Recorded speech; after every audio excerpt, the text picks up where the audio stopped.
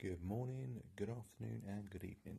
So, this is the second episode of the now named So There's This Magician podcast.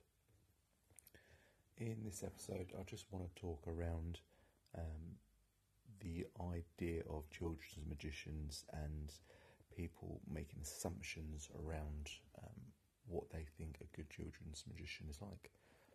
That's not to say that everything that I'm going to go through is absolutely right. It's just my perception, I guess. So this kind of stems around those people that in the world of magic, they're fantastic magicians. They can do some amazing things, but they don't necessarily transfer well across personality-wise from weddings, the corporate stuff that we talked about before, to children's parties and generally children's magic. So you may be the best magician in your local area, you may be absolutely amazing, but if you can't relate to how children think and how children are, you're really going to struggle, I would say. Now for me, this is not an ego thing, this is just purely putting out some thoughts around it. When I'm doing a gig for a birthday party, so I'm aiming at anywhere between 5 and 13 years old, you really got to almost get to that point where you're enjoying being in that party just as much as they are. And I know that's hard to do because as an adult, you kind of almost avoid these to some extent.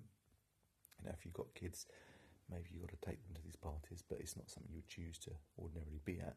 But if you're going to really enjoy the moment and give everything to that family that are paying you to be there, you really have to get into that mindset. So it's the little things. It's the things like, do you need to be standing up? Why do the kids have to sit there and look up at you? Why could you not get down on your knees or sit down amongst them and do the magic that you're doing? And this is where I guess maybe the close-up stuff comes into its own rather than the more traditional stage magic.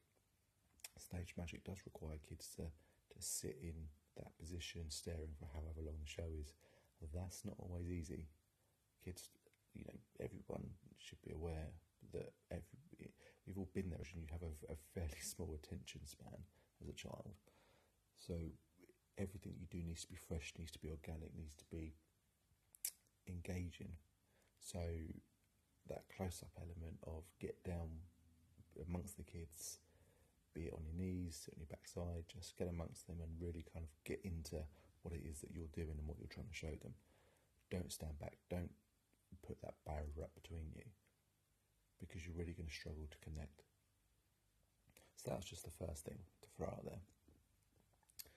The second part is around more to do with the presentation. So taking something as simple as a bit of simple mind reading. You could make up any story you like to force a card, and you decide, maybe you're going to read minds and make up some stories between what's a red card, what their association is with a red card, or their association with a black card. But again, that presentation's got to be based around the mentality of a younger age group. It's no good talking about thinking back to a memory you have that makes you really, really happy to a kid that's 5-year-old, because that they're going to really struggle with that. So maybe you talk about, think of someone that's at your party that you really, really love, or you've got a best friend at your party, something in the moment, something key that they can attach to there and then to really grip them into the trick. I think far too often we make that assumption that a trick is the trick, and actually we're not there to change our pattern. We're there to perform and to entertain, but actually we are there to adapt and to entertain the age group regardless of the situation. So that's just a bit of a ramble, that one, I guess, but the point I'm trying to make is the trick that you could do, say ambitious card trick, that can play to any audience in the world at any age, but you have to be mindful of what it is that you're asking them to do. Using that as an example, if I do the ambitious card trick to a group of 5-year-olds, you get them all interactive, you get them engaged, you say, right, you're going to make the card jump, and what's the magic word to make the card jump? Up through the deck rather than just talking through and letting them watch it happen. Get them interactive, make it so that they're producing the magic.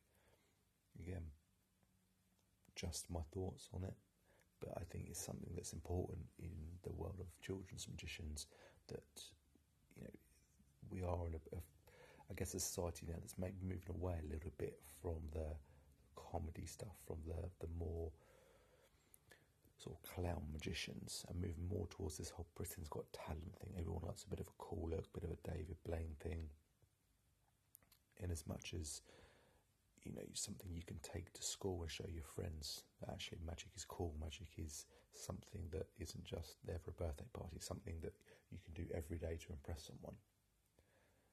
So that's all I want to talk about today. As I said, I'm going to try and keep these between sort of 5 and 10 minutes, so I don't absolutely bore the backside off of people, but at the same time just try and make it a bit informative. So any thoughts, any opinions on that, by all means drop us a line, and I hope to have a chat with you next time. Thanks.